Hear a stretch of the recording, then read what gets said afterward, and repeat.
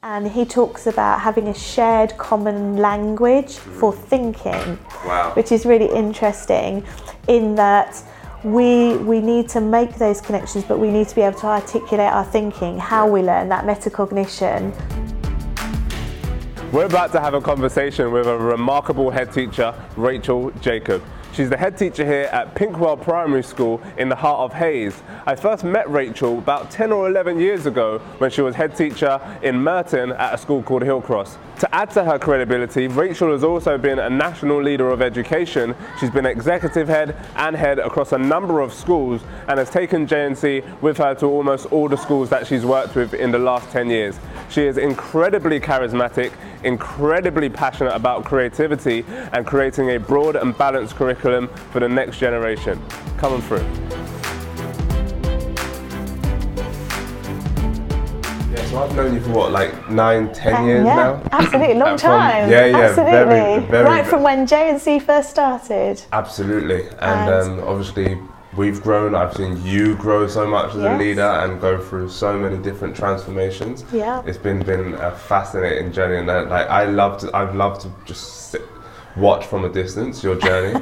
And and I've loved watching yours as well from the very first start of JNC. But I think what made us perhaps connect with each other quite early on when we first met was that both of us have that central core belief that actually a child's well-being, a child being happy, us nurturing talents for each child is really important. Yeah. I think our core central beliefs around children being happy, their social and emotional well-being, being cared for and seeing them as individuals and nurturing those talents as individuals is really important. Because my belief, and I think yours is too, that if a child isn't happy, they're not going to learn. Absolutely. So that happiness is really important too. Where did that sort of drive on creating a real broad and balanced curriculum come from? Because every school that I've been to where you're head teacher or executive head teacher, it's bright, it's colourful, it's engaging. Yeah. So I think for all of us, we have that initial, I always say those first impressions count. So for me, a learning environment is really key to a child's success and their engagement in learning. So first of all, making something vibrant, exciting, fun, stimulating. In the school here, our vision statement is inspire, motivate, succeed. For me, that first step is inspiring children. But the reason that we look at, I tend to think my leadership focus on looking at the curriculum as a whole is that every child has a natural choice, a natural ability to in certain things, but equally we need to help the children to understand that they can be good at anything. Yeah. They can have a dream and they can believe in that. But they can only do that when they make those connections with things that become obvious to them, with those things that are not so obvious. Yeah. So making... How did you make that connection?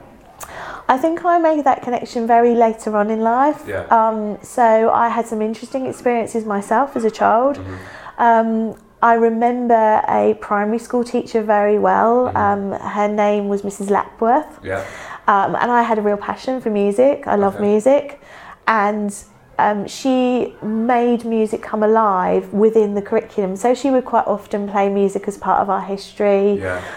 Sometimes when we were writing stories, music was very much a part of that. So I think that was very early on experiences.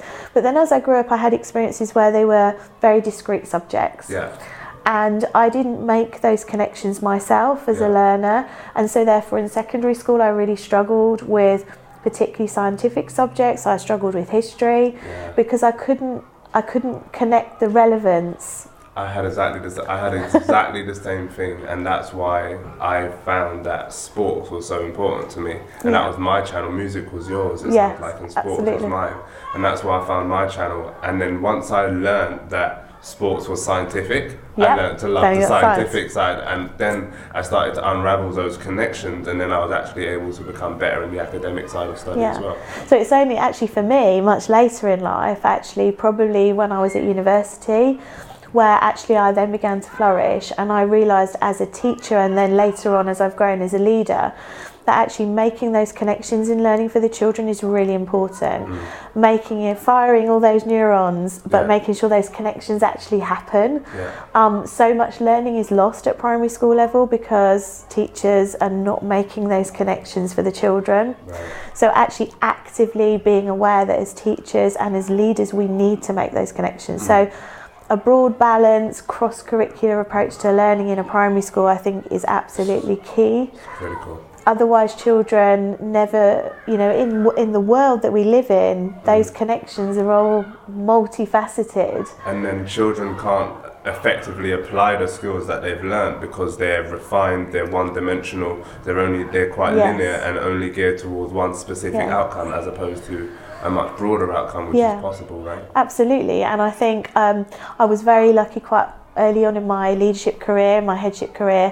I met an American professor called David Harley, and he talks about having a shared common language for thinking, which is really interesting in that we need to make those connections, but we need to be able to articulate our thinking, how we learn, that metacognition. Teach me something. Okay. Because you're fairly new to the school. How long have you been in the school now? So I've only been here since January. So 8 weeks, pretty much. 9 weeks. So how do you go about you having this big, broad vision in your head around creative curriculum, broad and balanced curriculums, how you want to engage and inspire learners? You've got one of the biggest schools that I've ever been in here, 5 formentary. How do you go about articulating that message to your team to get that vision and that articulation of that vision through successfully? I think I'm going to use 2 terms which you probably you may have heard of before. I use the WIFM and the waggle. I don't know if you've heard of both of those. WIFM? The WIFM, yes. The WIFM, what's in it for me? So starting that training and that talking about a shared vision. I think a vision, there's no point a head teacher having a vision if it's not a shared vision. Indeed. It needs to be a shared vision. And staff have got to understand what's in it for them. So I always start from their own standpoints. So what inspired you as a child? What made you want to learn? What are you interested in? Why? Do you have a teacher, or even better, do you have a leader that you really look up to? Why is that? So starting from that standpoint and beginning to help staff to understand the importance of some of those behaviour traits, if you like, that we have as learners, but as teachers, as leaders of learning in the classroom. I think we're all leaders of learning. It doesn't matter what role you have in school. And then helping staff, once that they understand their place in the jigsaw puzzle, if you like, of a team in a school. Actually then what a good curriculum looks like, what a good one looks like, a waggle. So do you actually, so with the WIFM phase, do you actually meet with people individually? Do you do it as a group? Is there a certain system that you have? Okay, so I always, when I come to school new, I always meet with people as individuals first, before I meet with them all as a larger group. And I do that because I think sometimes in schools, understanding what excites people, what their talents are, what motivates them, what inspires them as staff is really important to understand, and to look at what skills and knowledge base have you got within your staff team. So I'm really lucky here. I have a hugely skilled staff team, very enthusiastic, but I don't think there's been that fusion until recently of people understanding how they can help and support one another.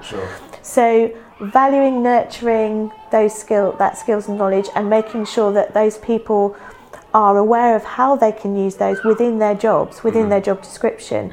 So having that clarity of how does my particular skill fit within the job you're asking me to do, Rachel, or what can I do in terms of supporting the children in that respect? So we were just talking, you've got 4 deputy heads here. You've got a site manager who leads a team himself. How do you go about distributing that leadership effectively, and what are the differences between sort of managing a large school and managing a much smaller school? Because I know that you've been through the journey, right? You've done it all. Absolutely. I think there are some traits of leadership that are the same, whichever, whether you're in a primary school, a special school, a secondary school, and I think from talking to colleagues, and that is about that articulation of the vision, about the passion for learning, making sure that you really help staff to understand the why. Yeah. So I don't believe that there is a fixed, even though I'm an advocate for a cross-curricular approach, broad balanced curriculum, there's not been the same approach in all the schools I've led, because every community, every school is very different, so adapting it. So for here, and I'll just come back to the leadership structure in just a second, but for here we have 83% of children in the school with English as an additional language. So the curriculum here is very different, for example, to the curriculum in the school where I was at in Morden at Hillcross, where it was 3 form-entry, so still quite a large school for primary, but that for me is really important, that we have those experiences that are actually relevant to the children and the community. So for us here, our curriculum has started to develop around questions that the children have about where they live, who they are, how they fit into the bigger world, learning from each other. Forming an identity in order so that they can move forward. Absolutely, forming that identity, making those connections in their learning, and beginning to support and learn from each other as well. So we are, the wealth of cultural differences and understanding that we have here is amazing. So from my point of view, from a leadership structure, it's important that each element of the curriculum that needs clear visionary leadership is not just about myself as the head teacher, as the principal. So each of my vice principals has a role within the school, so they have a phase. Have quite a specific role. So they have a phase that they're responsible for in the school. So we've broken down into phases. So we have early years, we have phase 1, which is 1, 2 and 3, phase 2, 4, 5 and 6, and then we also have a specialist resource provision here for children with speech and language needs. So we have a vice principal responsible for the specialist resource provision, and then they have different responsibilities that then are key statutory responsibilities. So the curriculum, assessment, safeguarding, inclusion. For me, those 4, and that's something I've evolved over the last 8 weeks and developed further, those 4 are key for a school to be successful. If you've only got one without the other 3, so if you've got someone leading a curriculum but they're not taking into account the ongoing assessment for learning, it's not going to happen. It's about connecting it all together, right? If you haven't got provision, inclusive provision, the curriculum. What's the most effective way to teach that? Because I know a lot of people would find that, I know I would find that challenging if I was in that position. How do you connect that learning and make sure that the teachers are actually connecting learning to make it cross-curricular? So what we have begun looking at is the new Ofsted framework of the intent, implementation and impact. For me, I'm really quite excited about the new Ofsted framework in the curriculum respect, because I think it's going to take into account being able to not just look at English and maths, but looking how can we use, for example, a rich quality historical text to influence children's skills and knowledge in history, in English, in physical development, in art, looking at design and fashion, how that's all changed, music, how has that changed across different eras, all from just starting with a particular experience. So I'm really keen that it's meaningful experiences that children have. So a meaningful starting point. What is it that's going to inspire these children to really want to know more? To be eager. Because if they're not inspired, then they're not gonna shift, right? They're not gonna create that transformation, that progress that otherwise could occur. And that for me ranges from all sorts of things. It can be the slightest thing, where the children walk into the classroom and there's a different smell. I think our senses, teachers think about visual imagery a lot, but they don't think about taste, smell, touch. So for me, those experiences for inspiration, you walk into a room and you smell something different. What's that? You're going to ask questions. That curiosity and I want to be here now. I want to learn something. Yes, I want to know what's going on. I'll never forget when I came into your first school in Hillcross and you were walking me around the school. And obviously I've been to hundreds of schools before, right? The school has, walls and it was like Disney World in there. And I was like, it was trees, beds. Literally trees, beds, children reading in one corner or lying down, and some children writing on, different kind of platforms. And I think we're at the beginning of a journey here at Pinkwell, but a journey that everybody is committed to being a part of, which is really exciting. And that understanding, you can't move forward with developing children's learning if you haven't got that commitment initially. So for me, that's... And you're a person that's certainly got that commitment, by the way. I like to think so, but you know, it's... But we do it for the children, and it's about what's important for the children. The other thing I think is really important is for teachers at the very start of a developmental journey for a school is to understand how children learn. There are lots of teachers who have the most amazing subject knowledge and a really huge set of skills, but they're not able to apply that in the highest possible way, and dare I use that Ofsted term, in an outstanding way, to actually get the most and make sure the rapid progress is happening for the children. And that's what I'm so passionate about as well, is how do you apply the learning, how do you apply it in context? And it's the same like with leadership, is like one of the things that I think about a lot is how do I, the same way that you were just saying, is like how do you apply that learning to get through to that person, and knowing that individual, like you said, is so important in that. And then it's the same for the teacher, and how do they get the children to apply it, and then knowing the children is so important in that. So understanding how they learn themselves. So one of the recent inset days, I don't know if you've seen the Winnie the Pooh leadership styles. No. So helping, it's using all the Winnie the Pooh characters. And forgive me, I can't remember who the person was who developed it. Her first name was Margaret, but I can't remember her second name. I have to look that up. But she talks about how people see themselves is very different to how other people view them. So helping teachers to become much more self-reflective about not just who they see themselves as, but how other people perceive them, in order that they can then take that learning themselves into the classroom. So how every child perceives themselves may be very different to how the teacher, but also we've talked about how you may have a particular preferred way of teaching. That is your... You know, you revert to that style all the time. Is that the specific way that child learns? And it's not about getting the children to change to be like us.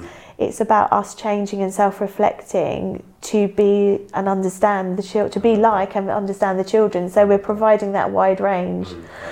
I know that you're very busy, and I know that you've got to shoot off. And we've got to head off too. But it's been absolutely fascinating speaking with you. You too. Always welcome, Jazz. We're doing French and music here from next French and music next term. Really looking forward to that, and hopefully working with you for some after-school provision and some holiday care as well. Brilliant. So really looking forward to that. Thank you for definitely bringing us on board. I know that we've been in pretty much every school that you've worked in. Absolutely.